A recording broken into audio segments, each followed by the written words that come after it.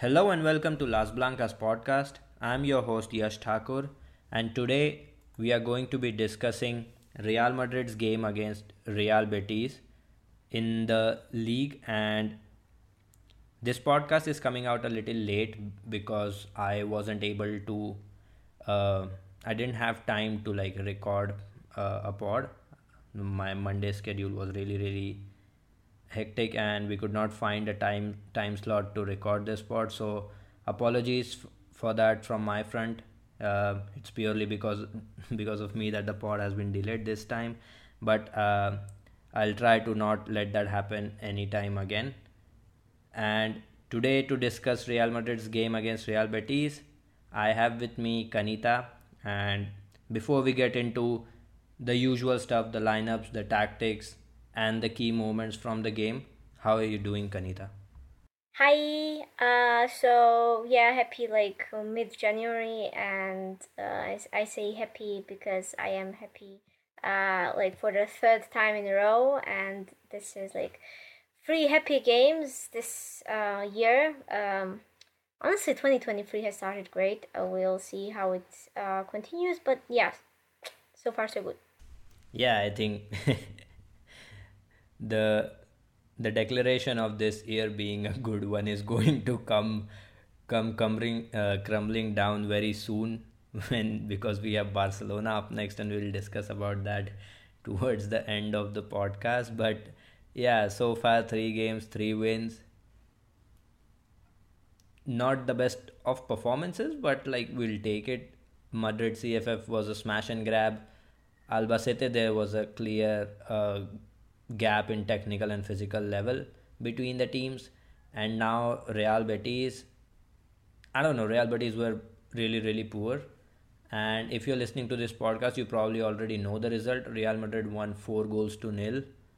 And we looked good. We looked good. We'll get into that. Let's begin our analysis of the game by first looking at the lineups.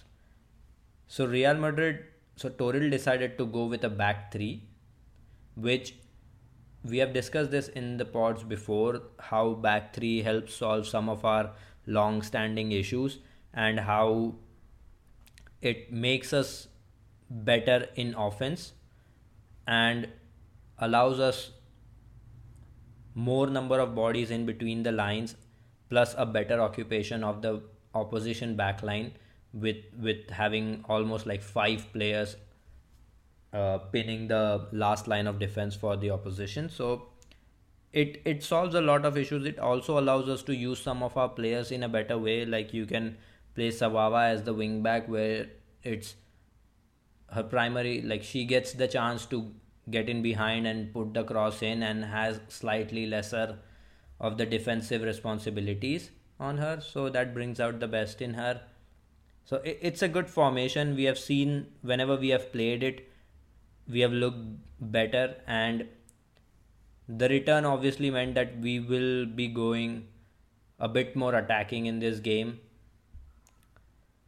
and that is what we got when the game panned out, as we'll discuss. So first, like looking at the lineup, it was Misa in goal, Ivana, Sousa and Rocio as the back three.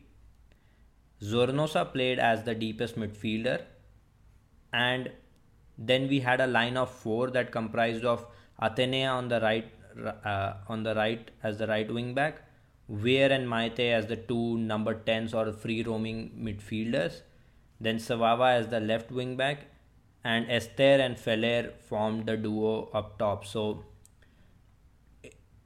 looking at that lineup, the only thing initially that really stuck with me or that seemed like it would be a potential problem was Zornosa as the deepest midfielder, because if you look at that midfield trio of Zornosa, Maite and Weir, the first thought is that midfield has a lot of creative ability, and that midfield consists of players who like to consistently push high up. So the lack of a midfielder that would provide the sort of defensive coverage seemed like it might be a problem in the game. But apart from that, like I like the 3-5-2 experiment. I think it, with the current squad setup, I think it brings out the best in a lot of our players, and it helps us solve some of our chance creation issues as well, at least in terms of like occupying the back line. So uh, not much to complain for me. But what were your initial thoughts when you saw the lineup sheet, and what did you make of the lineup choices? Well, I anticipated that it would be like three at the back for this game. It was actually pretty easy to predict. Seeing the table before the game, it was, I think Betis was on the 12th place, and yeah, I mean, it was quite expected. Like the lineup was pretty normal.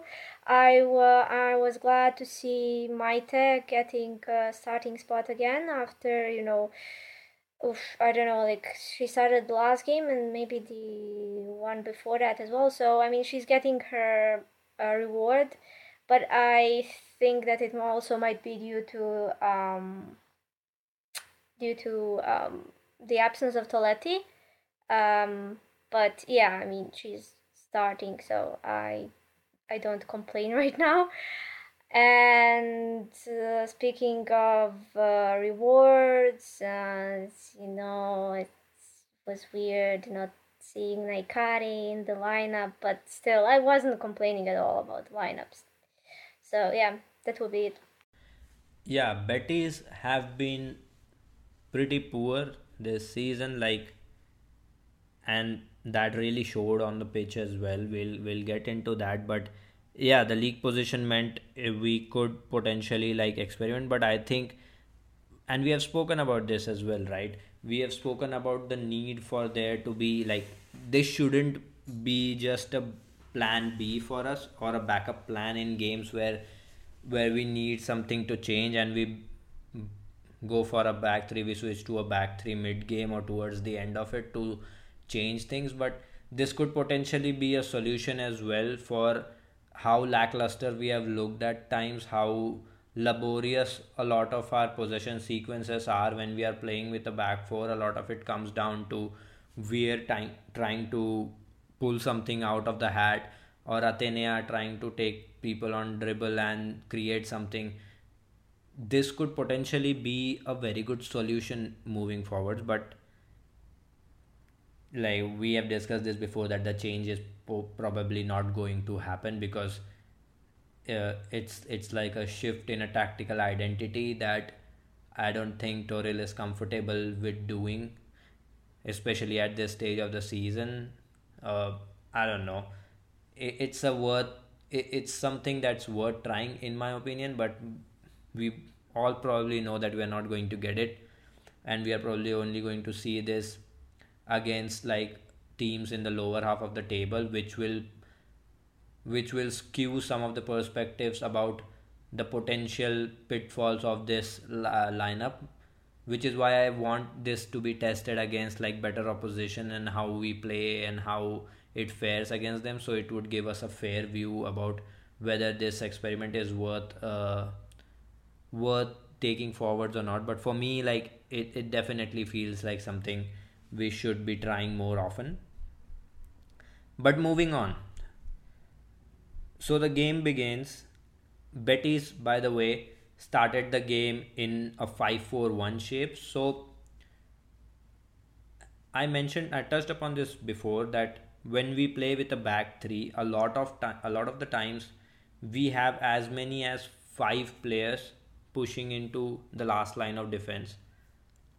So went Betis decided they would go deep. They would defend deep with a line of five. They would try to keep those five players that we push forwards in check. But our team selection today consisted of a midfield of Maite, Weir, and Zornosa. So at times, and this is from like the opening 1-2 minutes of the game, like opening 5 minutes, let's say. I have some couple of a couple of screen grabs as well. if I get the time, or I'll just quote tweet when the pod is out. We pushed as many as 7 players into the Betis box, and that to me was okay. We are going aggressive now. We pushing 7 players. Like Zornosa was also pushed up. The only players that were behind or like trying to defend were just our centre backs who had stayed back, because Zornosa has pushed up. Weir is occupying the back line. Atenea has pushed up. Sawaba has pushed up into the box.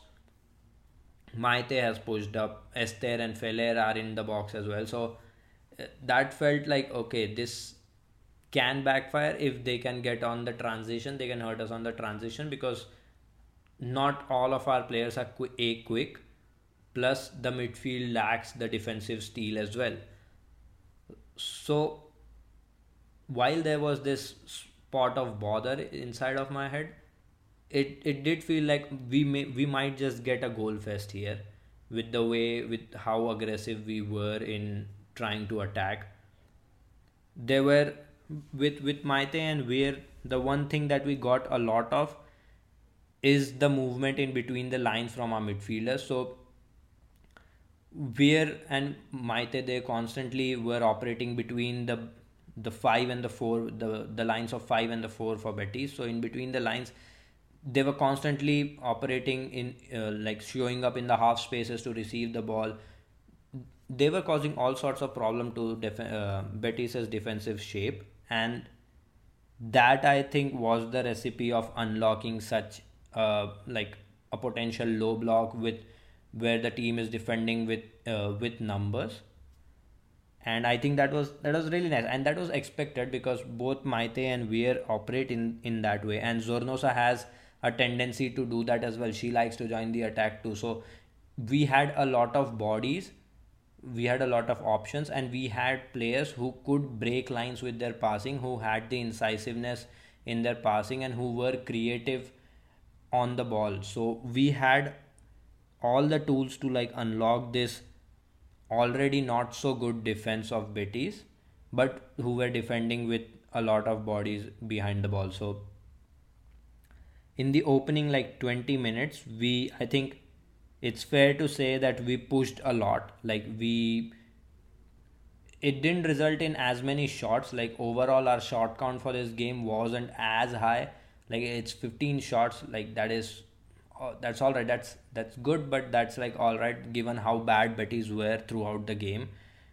Not a lot of it turned into shots, but we were consistently, like with Feller, we were able to like try to find her in behind. A lot of the times it got called for offside, but there were those sort of very fluid movements between our front five or front six players, and that was really nice to see for me. Like, and that has been a common theme whenever we have used this formation. So it was really nice to see. Apart from that, there are a couple more points that we will probably like discuss as the pod goes on.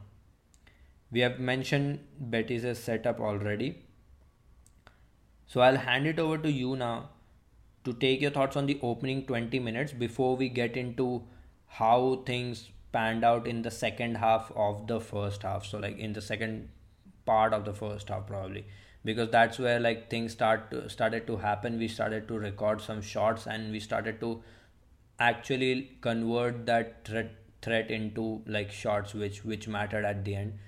So yeah, what did you make of how we opened the game and the first 20 minutes of the game, the movement of our players, and how our attack looked in that opening few minutes? Um, okay, so I guess I will start by saying that we were caught offside 3 times in these opening 20 minutes, like exactly 20 minutes. And I think all three were by Feller, and I think that's fair. You know, she's fast, so she gets ahead of herself. Fine, but yeah, I mean, not a lot of exciting stuff happened inside these 20 minutes, really. Like there were a few interesting things I picked up, like I don't know, in the beginning, like in minute 5 and 6. and then 7 minutes later again, um, the two teams would exchange throw-ins for 2 minutes. One after the other. It just was throw in and throw in and throw in. Um, there were like three throw-ins on one side, then someone makes a long pass to the other side and loses the ball, and then the throw-ins continue on the other side. So yeah, that was an annoying part of the match. So that's already 4 minutes of the 20 minutes, um, then, since we're talking about like the fifth, 6 minute, we in 6 minutes we had a chance, and it's actually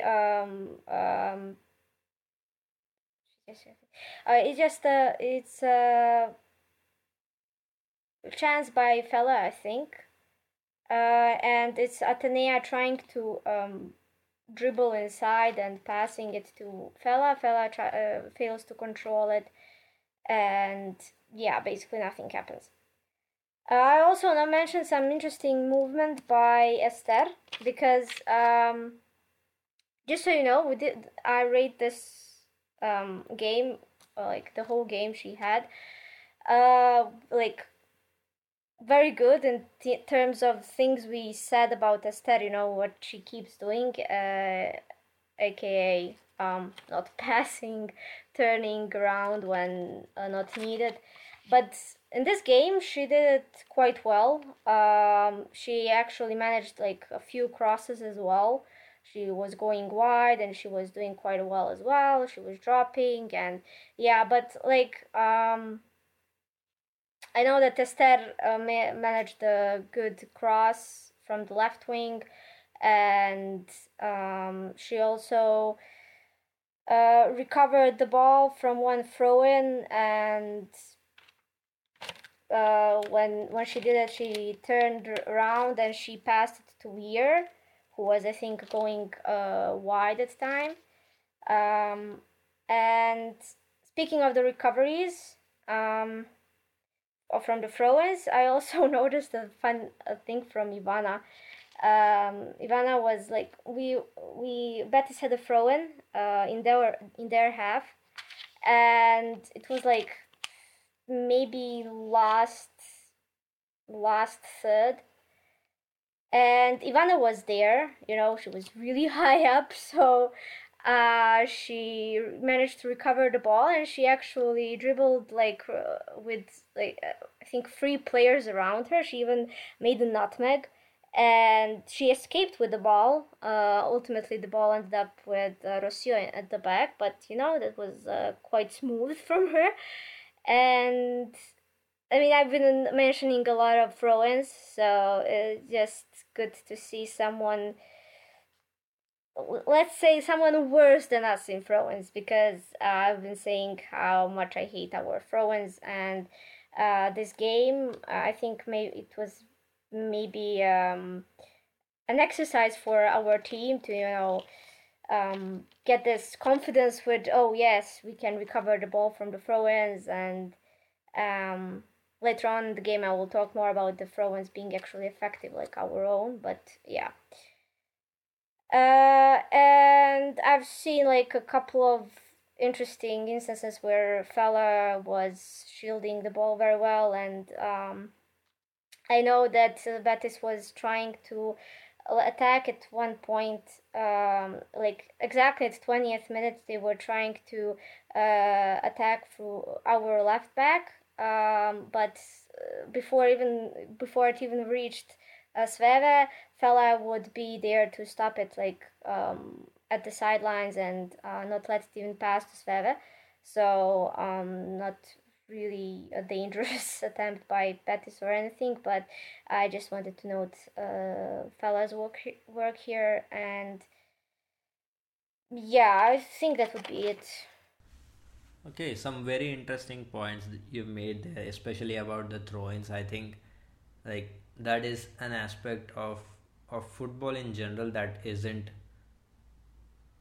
like focused on or looked at much depth. I myself haven't looked at our throw-ins in that much detail, so it's nice to have somebody do that. But yeah, apart from that, like the next significant action, like we dominated the first 20 minutes. We, with our fluid front five, front six, if you want to say, we were all over Betis. And Betis, despite having numbers behind the ball, they were just really bad. Like they gave up so much space. Even though they had numbers in behind, they got dragged out. They got pulled apart very easily with the movements, with the sort of movements we had from Weir and Maite in between the lines. I think it was very easy to pick them apart like throughout the game. And we'll get into this how Betis changed shape, but that changed nothing in the second half as well. But let's first talk about the first half and get into the second part of the second quarter of the game. So in the 33rd minute, Rocio carries the ball from defense. She spots Feller sticking out wide. She spreads the ball for her.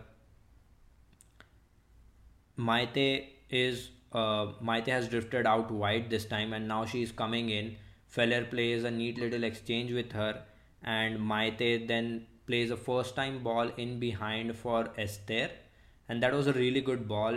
It completely like undid Betis's defensive line, and Esther was in behind in a 1v1 situation with the goalkeeper, and she skied her shot. So at that time I was live tweeting the game and I could see some of the reactions that were going on, and I was like, oh god. I mean, it was something. It was a sort of chance you expect Esther to put away, but she did not. And I was pretty sure that this is going to bring out a lot of criticism of her, like how she is not able to score, how she is only scoring against small teams or whatever, like just the general consensus about her among the fan base at times. A minute later, Feller picks the ball up on the left once again. She has one, two players on her. She manages to keep them at bay, carries the ball forward, just shrugs them off, carries the ball into the box, maintains possession, retains possession, creates separation, and then play a cutback into the box. And who is there inside the box at the heart of the penalty area? It's Esther. Takes a first touch, takes a shot, gets saved. Luckily, it falls back to Esther, and Esther puts it in the back of the net. So inside 2 minutes, Esther has skied a 1v1, and in the very next minute, she has scored. She has handed Real Madrid the opening goal from the game. So those 2 minutes felt like the most Esther minutes, uh, I would say, and it was fun to see the reaction while I was live tweeting. So it was pretty fun to watch that as well. But yeah, in both of those chances, I think the thing that needs to be highlighted is Feller, and we'll get to Feller's performance overall as well towards the end, or towards the while we are discussing the end of the first half. But Feller's work on the goal especially was really commendable. Like she was under pressure from two defenders. She managed to hold them off, keep the possession, and at the same time penetrate the box. It was really good from Feller. And then Esther, after missing the first chance, her second on the second chance as well, her shot got saved, but fortunately it fell to her and she put it away. Then so yeah, I mean, what did you make of those like 2-3 minute span where Esther has missed a chance and then went on to hand us the lead? What did you make of the goal and Feller's work as well? You said like a couple of very aesthetic minutes. I I honestly, I mean, I kind of knew that she would score very soon after she missed that, because when she's looking like she's missing obvious chances, she usually scores scores in like a few minutes, and it's usually a very random goal. So that's interesting, and that's I think what Esther does. And I mean, Esther Esther's chances, like missing chances, and scoring this one goal from a rebound as well. Um, I mean, it's a common topic to talk about this about Esther amongst the fan base, like scoring from a rebound and then people complaining about how she celebrates. I don't know. I think it's dumb. She was just positioned well. It's her job to be positioned well. Um, and sure, just score a rebound from a goalkeeper saving it the first time you miss. It's fine. But going back to moments before and what Fella did. So I remember um, there was one instance which I noted. As Fella was Fella was supposed to go on the left wing, and like she was being pushed to the left wing. She was running alongside Esther, like in the same line, as she had the ball, and she wanted to go like to the center. It was obvious that she wanted to go more centrally, but she was pushed to the left side, and she was a bit confused. She tried to turn around like a few times, and I noted it in my notes. I also put it in the immediate reactions article that she was complicating that, and she complicated it a few times. Um, so basically, in that chance, I'm talking about here is that after she was complicating, she just made a random forward pass, like Esther would be able to get it, and it was going straight to the goalkeeper. Esther wouldn't even be able to get it, even if she um, tried a lot. Like she immediately, as Fela released it, Esther saw that there's no way she would get it. And I was a bit annoyed because we keep talking about Atenea trying to do the same things over again sometimes, and then Fella doing like this thing a few times in this game and complicating too much. But then a few minutes later, she does this um, she does it's not an assist by Books, but like it's mostly her work, like the way she dribbles past is just amazing. But I guess that's what you get with players who attempt dribbles often. If you attempt more often, you fail more than those who don't try. So I also saw a table um, of the most success rate, uh, the dribble success rate by every player, and I saw some people commenting about I don't know how players such as Tanea and Fela fail these dribbles, but they're the ones who attempt them the most. Amongst them is also Weir. Uh, but yeah, I mean, it's it's actually a quite clean goal, like a clean action at least. Just that I think that was a ball by Sonosa to Fela, if I'm not mistaken, to the side, and she does it so gracefully, like it's not even hard for her, and the pass to Esther was pretty good. So yeah, I mean, good work by both, and I think that it's kind of useless to talk about um, the way the ball went in because Esther was positioned well, and it's her job. So just to be clear about that to everyone. Yeah. Uh, the thing the thing is like the reason Esther scores a lot of goals is because now people will say because she gets to play a lot of minutes because she is the first choice, that is why she gets a lot of opportunities. is that people try to ignore what she does on the pitch a lot of times, and it's a bit frustrating how overblown some of the criticism has been at times. And I particularly like don't really check a lot of my timeline, especially like in recent times. I haven't paid much attention, so I don't know what the general consensus is. A lot of what I see or what I hear is either via Om or via my discussions with Kanita around the pod, and that is it. And I think it has largely improved my experience of watching Real Madrid's Femenino, because I'm not bothered a lot by what the general fan base is saying, because criticizing Esther is fine for some of the stuff that she does on the pitch. Like, yes, her release time can improve, and that has been the case ever since we signed her.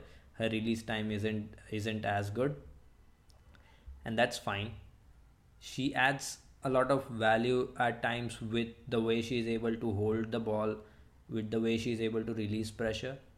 And obviously the goal scoring aspect you cannot overlook, because like you mentioned, she was there at the right place at the right time, and that, like, yeah, it's her job, but it's a skill that she is quite good at, to be honest. Like, yes, she misses chances, but she gets into those positions to make those chances in the first place. Like, a player can play a cutback, but if there is nobody to receive, or if there is nobody to read and be on the same wavelength to get on the receiving end of that cutback is pointless. Like, you can point towards, like, oh, big chances missed, oh, she has missed so many chances.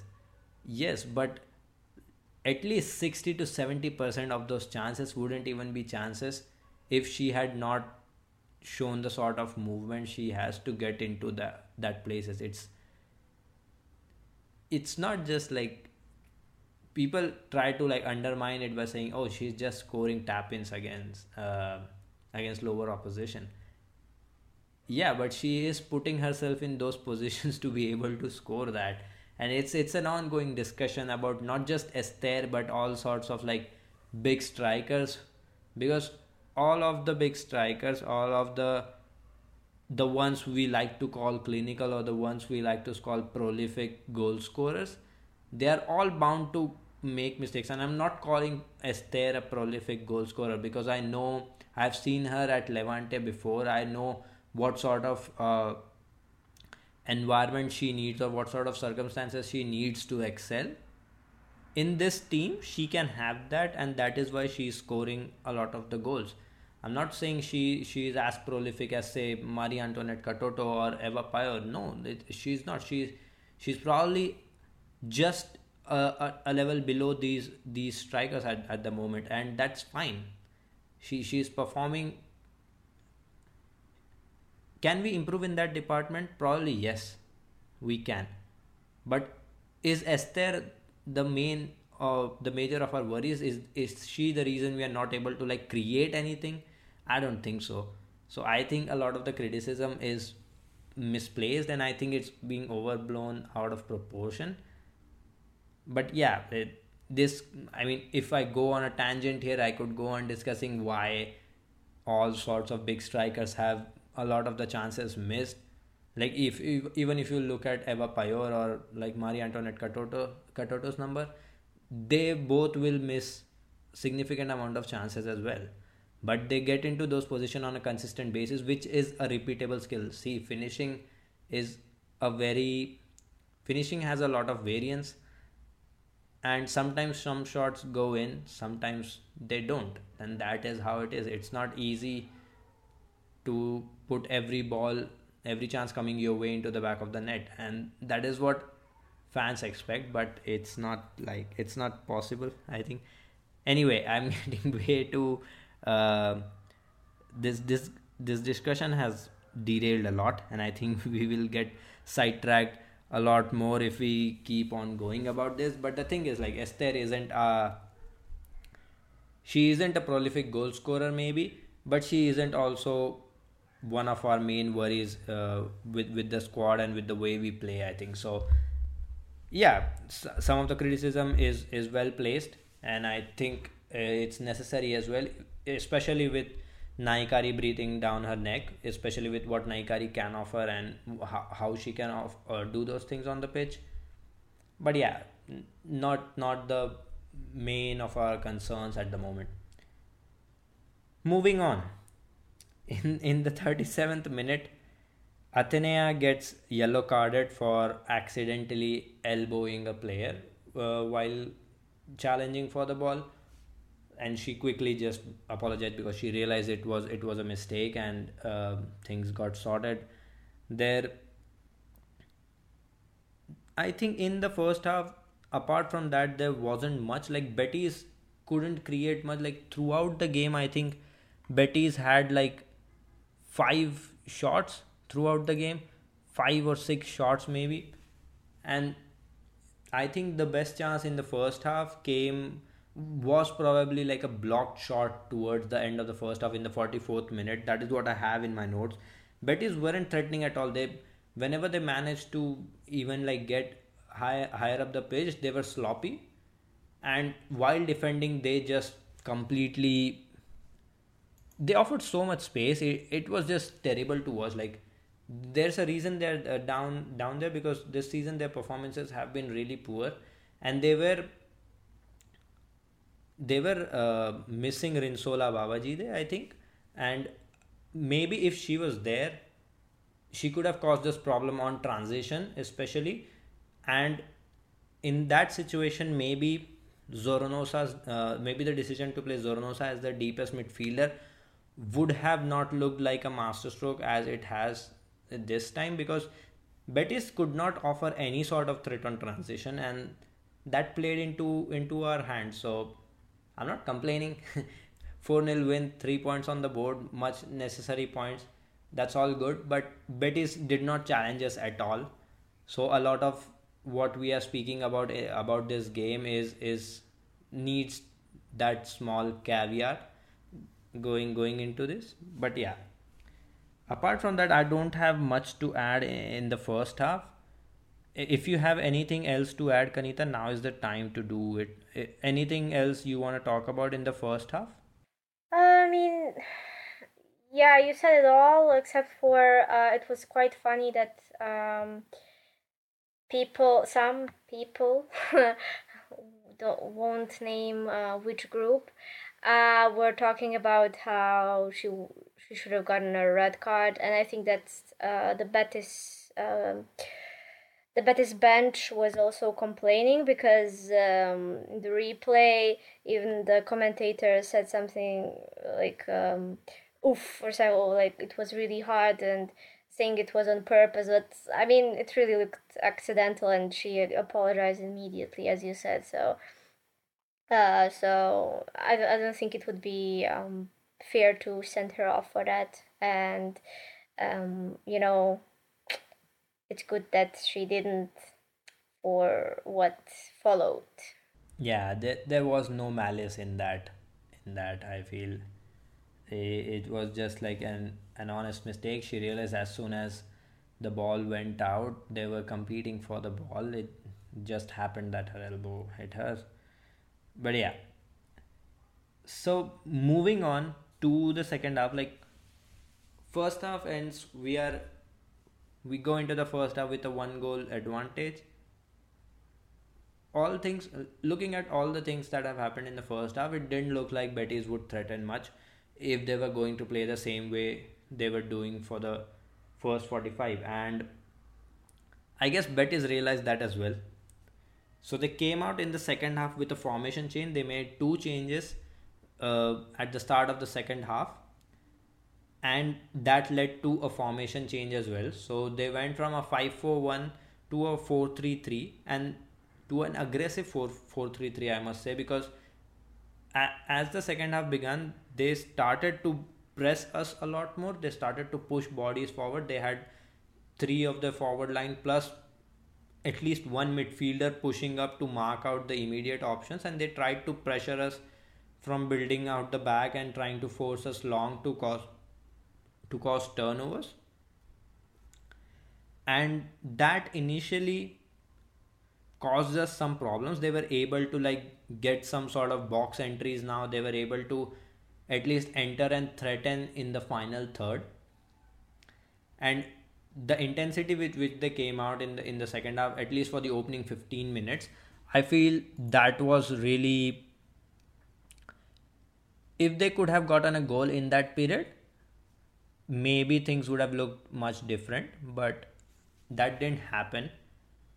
What happened instead was we're scoring and Real Madrid getting a 2 goal lead on Betis. So in the 49th minute, now this happens after like a 3 minute very good spell, very aggressive spell from Betis following a formation change. Atenea picks the ball. It comes from a throw in as well. Like now that you say it, now that I'm remembering it, it starts from a throw in. I think Maite lays it off for Atenea. Atenea then has is offered acres of space. Now they have changed to a 4-3-3. So now it isn't as many bodies behind the ball. There is space on the offer and there is nobody closing Atenea when she is carrying the ball. So, and that always means trouble. If you don't close down Atenea carrying the ball, she will get into the box and then you'll either have to foul her or let her do her thing, play a cutback, play a cross or whatever. That's always trouble. So Atenea has acres of space. She dribbles inside, and Weir makes a perfect run. Atenea spots her, plays her in behind, and as always, Weir makes no mistake in front of goal. And Real Madrid are 2-0 up after a brief 3 minute spell where Betis looked like they wanted to play in the second half. And they did continue with that aggressive 4-3-3 for a good 60-minute mark, I think. Nothing came off of it. Their aggression in trying to press us high up the pitch resulted in space in behind for us to exploit, and we once again found it easy to create chances against them. And I think, okay, so before we move forward, I'll let you, I'll hand it over to you and take your thoughts on, if you have any thoughts on Betis, how Betis opened the second half on that, or our second goal. What did you think of Atenea's dribbling? And I remember you mentioned you wanted to talk a bit more about our throw-ins specifically. So I would love to hear what you have to say about the second goal and anything else you have to add. Yeah, okay, so, yeah, okay, about the Betis setup and everything, their formation change. So, yeah, they do make two subs, right? And, yeah, I don't really understand the Betis squad, so I might be wrong, but from what I saw, it could have been like two attackers out and subbed for one attacker and one defender. So they switched to 4-3-3, and it was different. It's also the one player, one of those players who was out was the one who Atenea elbowed in the last minutes of the first half. It's just a fun comment, nothing else.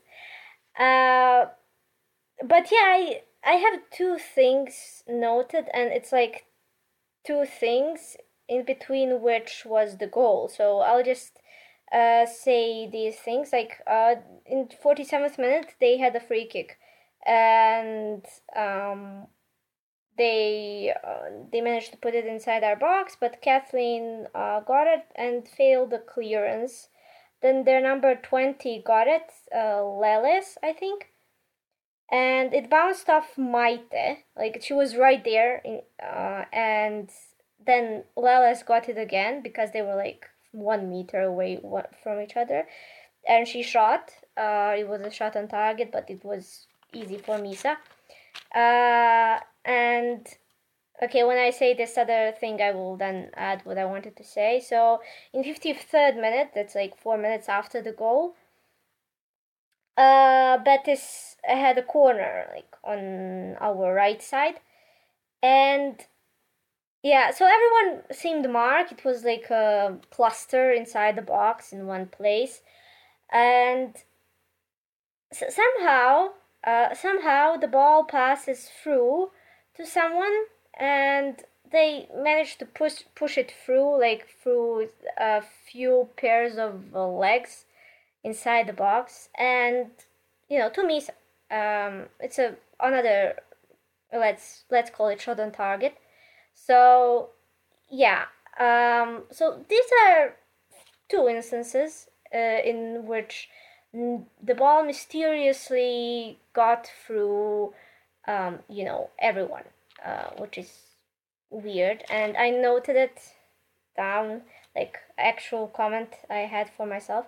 This cannot happen against Barca. Yeah, we mentioned that we have a Clasico this week, and yeah, if we let it happen, uh, you already know that's not gonna end well for us. So yeah, there's that what I wanted to say. And yeah, also about the goal. The Yes, it did come from a throw-in. And yeah, it was Atenea who made the throw-in, and Maite just came to help her on the side, just make this one-touch pass, and Atenea managed to escape and did her thing to the middle, like dribbled and found the pass to Weir. So spoiler alert, another goal happened. The fourth goal happened from a throw-in as well. So it's interesting because it's probably, I said that Betis is much worse than us in throw-ins, and this time I think they only put one player on our throw-in, like in front of Atenea, and we didn't really have many problems with this throw-in. The Basically the, like, I don't know, 5-6 meter radius around Atenea was pretty much open except for that one player, and Maite coming in. So I think they gave up on trying to do these throw-ins and try to defend them as well, because I mentioned that there were a few instances where the teams would just be switching, like, oh, you take this throw and you take this throw, and it's like goes on for a couple of minutes. And yeah, they may have gotten a bit tired of that as well.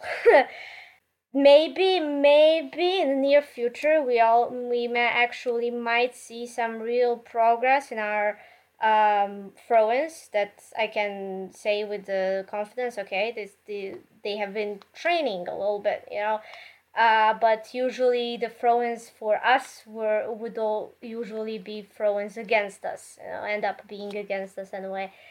So yeah, I mean, this was a little quick play, and I mentioned that a few times before that I love these quick plays, which happen like maximum 5 passes. This was like 3 passes. So it was Atenea to throw into Maite, Maite back to Atenea, and Atenea to Weir, and that's it. And the other goal I mentioned, we'll get to it, but it happened, I think, in 5 passes. So I love these quick actions, just no complications, just getting the ball through, and ultimately scoring, which gets us most of our goals anyway. And yeah. Okay, so as I touched upon briefly about how Betis looked a little more threatening, at least in the opening 15 minutes. They were trying to push their case, but none of it came to fruition. And then we, like, in the 53rd minute, I just have a chance by them. Like, Sosa manages to get the ball into the box and create danger. That comes from a corner situation where they played it short, and Sosa was able to penetrate our box and try to create a chance, but it was cleared. So they did get some box entries. They did get some time spent in the final third of their final third. So it was good to see. I felt like we could probably have a game, but all those thoughts were quickly put to bed when in the 64th minute we scored our third, and Just a minute later, we scored our fourth.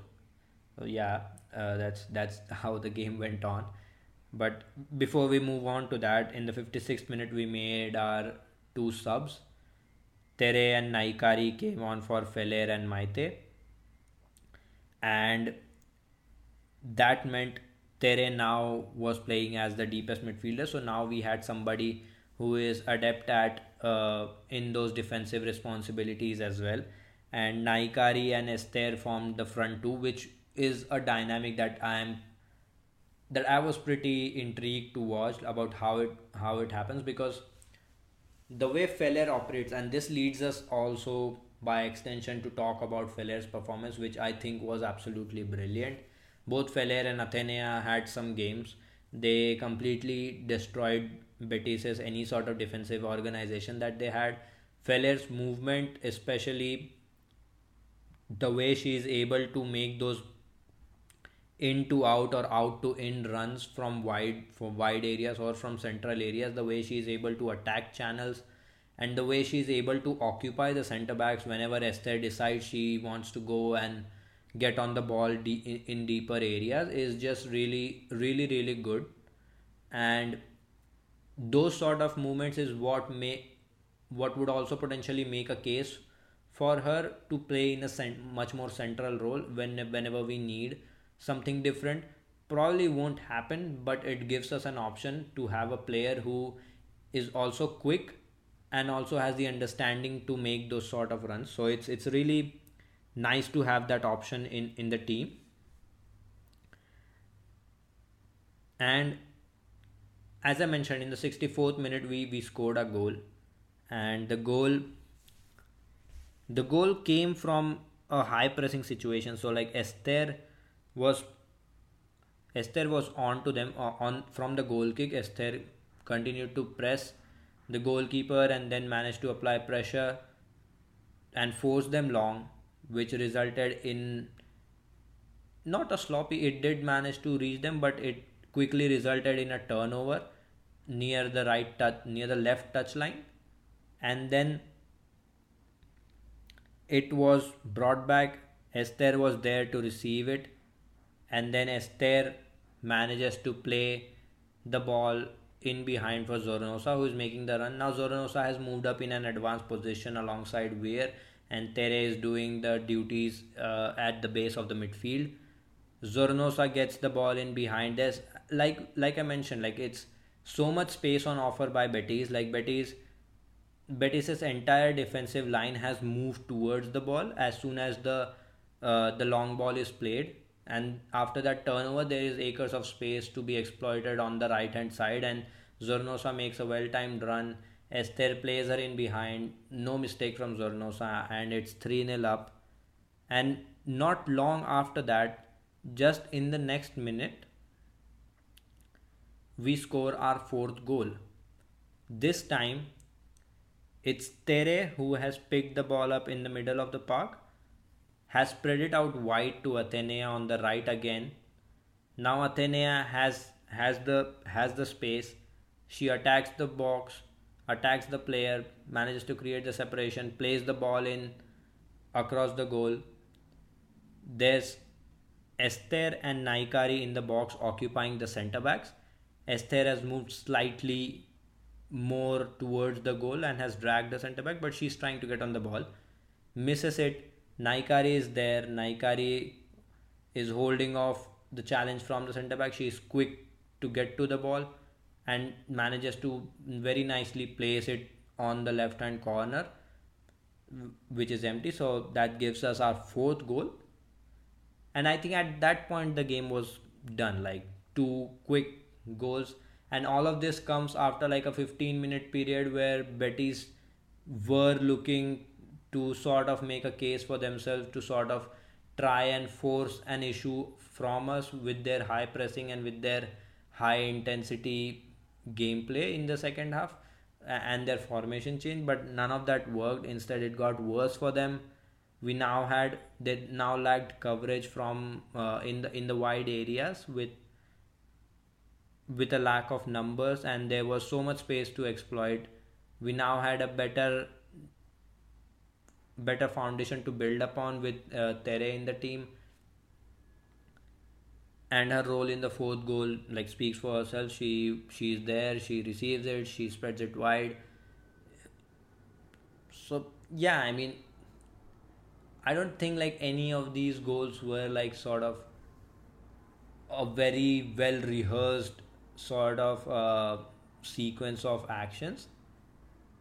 It was just poor play from Betis. They could not cope with any sort of pressure from our side, and then they offered acres of space for players like Atenea and Feller to exploit, and that is always trouble. So I don't know what else you have to add on these two goals, but I'll hand it over to you and give you the opportunity to add anything else you have. If you don't have anything, we can just move forward with the game and take things from there. Have you met me? Of course, I have to add. Yeah, I actually have two main points here around the goals, but in general as well, because, well, the first point is regarding Atenea. So I want to add this thing because if you just look back on the second goal, the Weir's goal assisted by Atenea. So in the 62nd minute, Atenea does something similar. She goes through the from the right wing to almost the left wing. Like she gets stopped at right outside of the box, right in front of the goal. That's a foul and a free kick for us. Weir takes it. It goes over the goal. It's fine. So from that goal kick, from that goal kick we get our goal actually. So from the goal kick we recover it. It was recovered by Sveva and Tere right before the halfway line, I think. And they push it to Naikari, who was there. Three players immediately surround her, and she releases the ball to Esther before they get to her. And Esther finds that space around Sornosa being completely open. She passes to her. It was a great pass. Like she had to get it through like two Betis players, I think. And Sornosa's finish, I don't think we have to add anything on that. It was very clean. But okay, so I come to my second point, and it's how great of a distraction the duo Naikari Esther are, because this recovery and before Naikari passes this to Esther, this happens on our left side, and okay, so Esther gets it in the center, so that's when we move past. So everyone is positioned on the left side. Obviously, our right side is completely open. Their left side, which makes it possible for Sornosa to get the ball. And both Esther and Naikari are on the left side. So, while everyone is busy with them, because I mentioned literally three players just poofed right around Naikari as soon as she got the ball from the recovery. And, it got to Esther somehow, and they tried to get to her, but she released it in time. Like, how great of a distraction they are. I don't mean it that it would really help against, I don't know, teams like Barcelona or something like that, because they're not really easily fooled, but for like the most of the league, I think we could fool them really easily. We haven't really seen this duo in action a lot together this season. I think this is like second or third time we've seen them. I think the third time. And, quite cool to see this, honestly. And yeah, one more thing about the fourth goal. While we're at it, I did mention that the fourth goal also came from a throw-in. and it was from the left side, our left side. Sveva got the throw in. She managed to put it to Sonosa. Sonosa makes a quick one touch pass back to Tere, and Tere makes that long pass you talked about to Atenea, and then that amazing dribble by Atenea. And when Naikari puts it in, she immediately runs to Atenea to celebrate it with her. Nothing in between, and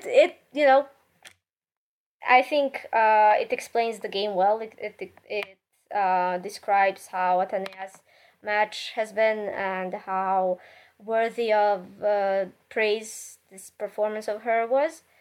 And in the past few games, well, she hasn't really been succeeding at things she had been trying. So in this game, she succeeded, and she succeeded in this dribble as well, because we all always talk about her trying to get past inside the box and everything.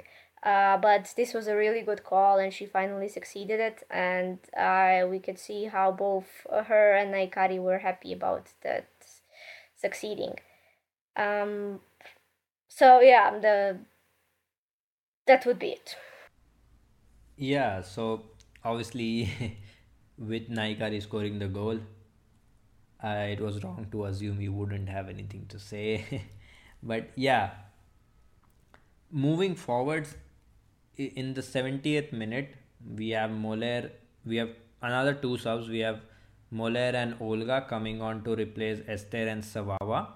Now, this is another interesting substitution because I have at least spoken in the past about how Moller's best role comes in a front two alongside somebody who is able to make those runs in behind. So this sort of combination of Moller and Naikari as the front two could also be a very interesting prospect to try in games where we want to experiment. And in the limited minutes that we saw of it in this game, I think it there were some bright moments, and I'll get into that. In the 77th minute, we have another substitution. We have Kenty coming on for Atenea, and we have discussed how Atenea had a really good game. Not like, there's obviously the caveat that Betis were really, really poor in defending and offering her acres of space to exploit, but still it was a very good performance from Atenea, who is only now like returning completely from injury, and she's able to like impose herself on the game. She's able to do take players on the dribble and create separation to create chances further for her teammates. She grabbed an assist in this game as well. That will boost her confidence moving forwards, and we need her. Like, Atenea is a sort of player who can create something out of nothing, just like Weir. She can beat one or two players, and when nothing is working, you need these sort of players to take initiative, beat their marker, and provide us box entries or pull out a foul to then, so that it gives us an opportunity to create from set pieces. And that is the appeal for Atenea. That is the value that she adds via her dribbles. That is what she can add as a player, and she is still growing, she is still learning. So there's room to improve, obviously, but it was a very good performance from her in this game. Now, Kenty is obviously has just replaced Atenea, playing as the right wing back. In the 78th minute, we have Naikari gets a good chance. Like, Olga is played in behind by Weir, and Olga plays a very good ball across the face of the goal for Naikari to get in, but her first touch just takes the ball a bit away, and that chance goes away.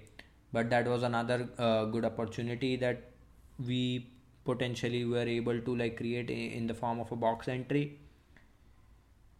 In the 79th minute, I think this is something that everyone was talking about. This is something that initially, when watching the game live, I was a bit worried about. I was like, what happened? Has she gotten injured, or like, what went wrong? Weir just walked off the pitch and went on the bench to sit, and she looked a bit dizzy, she looked a bit distraught as well. And I was a bit worried at that time. I was like, holy shit, if Weir has picked up some sort of injury that she doesn't want to aggravate, or if she's feeling some sort of pain, we face Barcelona next.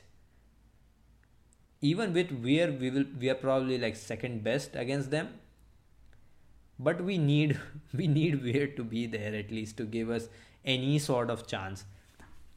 And to see her walk off, it was really worrying. But I think it was down to exhaustion and down to the temperatures there.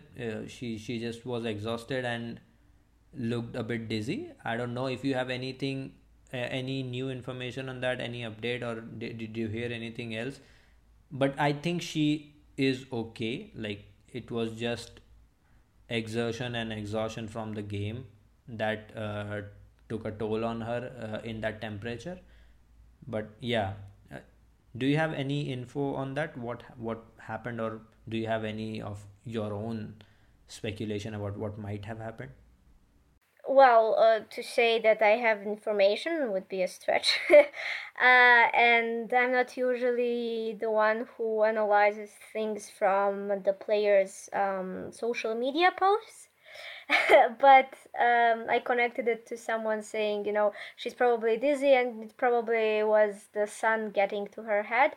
But basically, she posted, I don't know, a picture from the match and saying +3 sun emoji and white heart emoji. So that sun emoji maybe probably is telling us that it was the sun getting to her head and it made her dizzy. I mean, we saw I actually saw her trying to walk out twice. She was trying to walk out right as Naikari's chance from Olga's pass was happening. Like, I saw it in the replay in the back.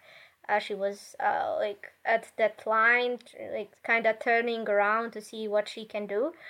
And then, like, not even a minute later, she just stops there and asks, "Can she go?" And the ref, lets her go. And we just saw her sit there and get a blanket. She didn't look in pain, when we talk about limbs. So yeah, I mean, it was probably dizziness, and I hope she rested. That she will rest as well, enough for El Clasico. Yeah, well, we will need her in the El Clasico, and I hope she is okay. Moving forwards from that point on, in the 81st minute, Betis have arguably their best chance of, not even arguably, their best chance of the game. They only created very few chances. In the 81st minute, Tere has a lapse of concentration. She doesn't realize there's a player on her back when receiving the ball, and she gets dispossessed there. And Betis managed to enter the box, and they managed to create a very good opportunity that Misa is able to close down quickly and make a save off of. And that's a big moment in the game. I think they could have scored there, but didn't happen. Tere with a lapse of concentration, not ideal, but we were 4-0 up already, so can possibly understand. And Betis throughout the game did not look, at any point of time, did not look like they were going to cause us a lot of trouble. So yeah, I mean, that happened in the 81st minute. And like I mentioned, like, Betis changed their shape three times during this game. So around the 80th minute mark, I think they went from a 4-3-3 now to a 4-4-2. And can't say a lot changed in terms of how they were defending, or how they were attacking. Their best attacking phase came when they switched from a 5-4-1 to a 4-3-3 for the brief 15 minutes in the second half. At the start of the second half, they looked like they had intensity and they wanted to attack, but apart from that, it was a very lackluster, a very very poor performance from Betis. In the 82nd minute, now this is something that I wanted to touch upon in regards of Moller's ability to play through the middle. So in the 82nd minute, she receives a ball with back to goal. She turns around quickly, like very good reception on the turn.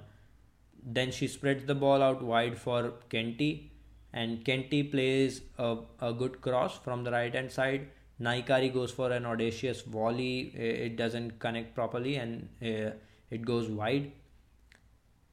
But yeah, this thing about Moller operating through the middle, it's it's what she can do the best. Like her ability to play with a player on her back and her back to goal is really phenomenal. Like she can serve as a target option for us, where we can look for her to go in order to go direct, in order to attack quickly or move vertical quickly, because she can hold off challenges, and she is skillful enough to beat incoming challenges on the turn. Like the turn here was really good. She was able to quickly move the ball forwards and find players and link with them. So that's something that I feel is one of her strengths. And we have discussed this before, how she is a different sort of dribbler when compared to Athenea and Feller and Olga.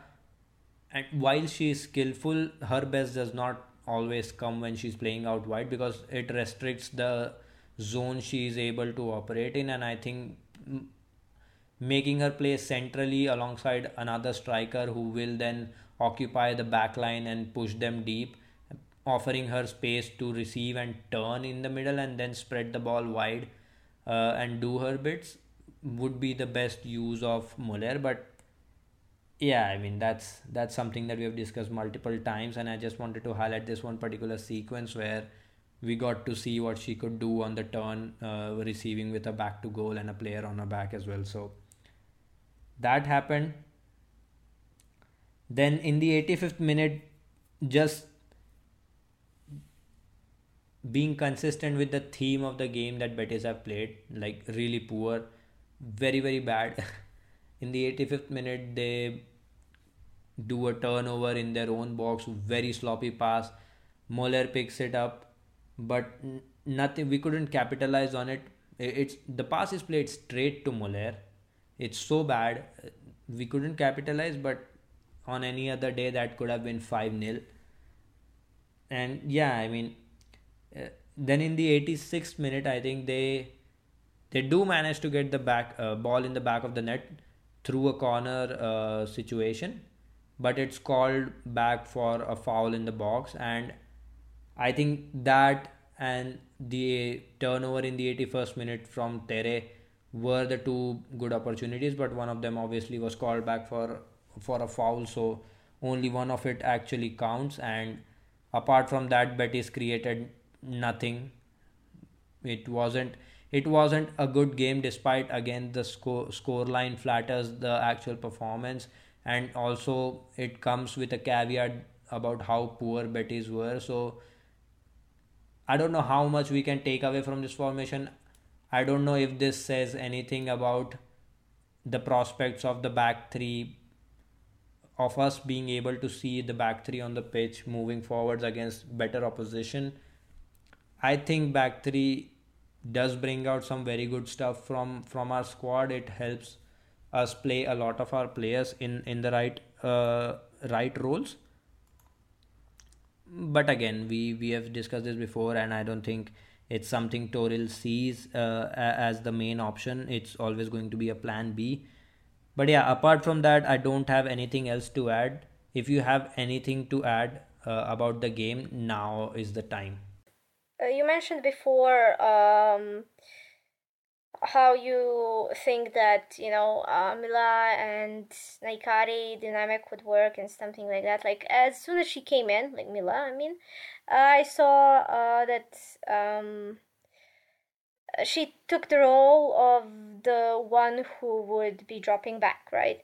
And between that and Naikari coming in. Naikari was the one dropping back when she was playing with Esther. And I was thinking, okay, so will Mila be dropping back the whole time? Because it does make sense. Mila is for her it's easier to intercept some balls, in the middle, and she did that a few times. Um, but I also saw the two, switching their positions a few times. She let Naikari drop back as well, depending on the situation.